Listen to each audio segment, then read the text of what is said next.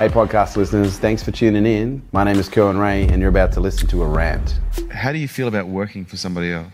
I wouldn't work for somebody else. Okay. The funny thing is, it's not funny, is that in some cases, in every case, most of you take on an enormous amount of risk just to run a business. And in many cases, you do it for much less reward than what you could get if you were actually working for somebody else.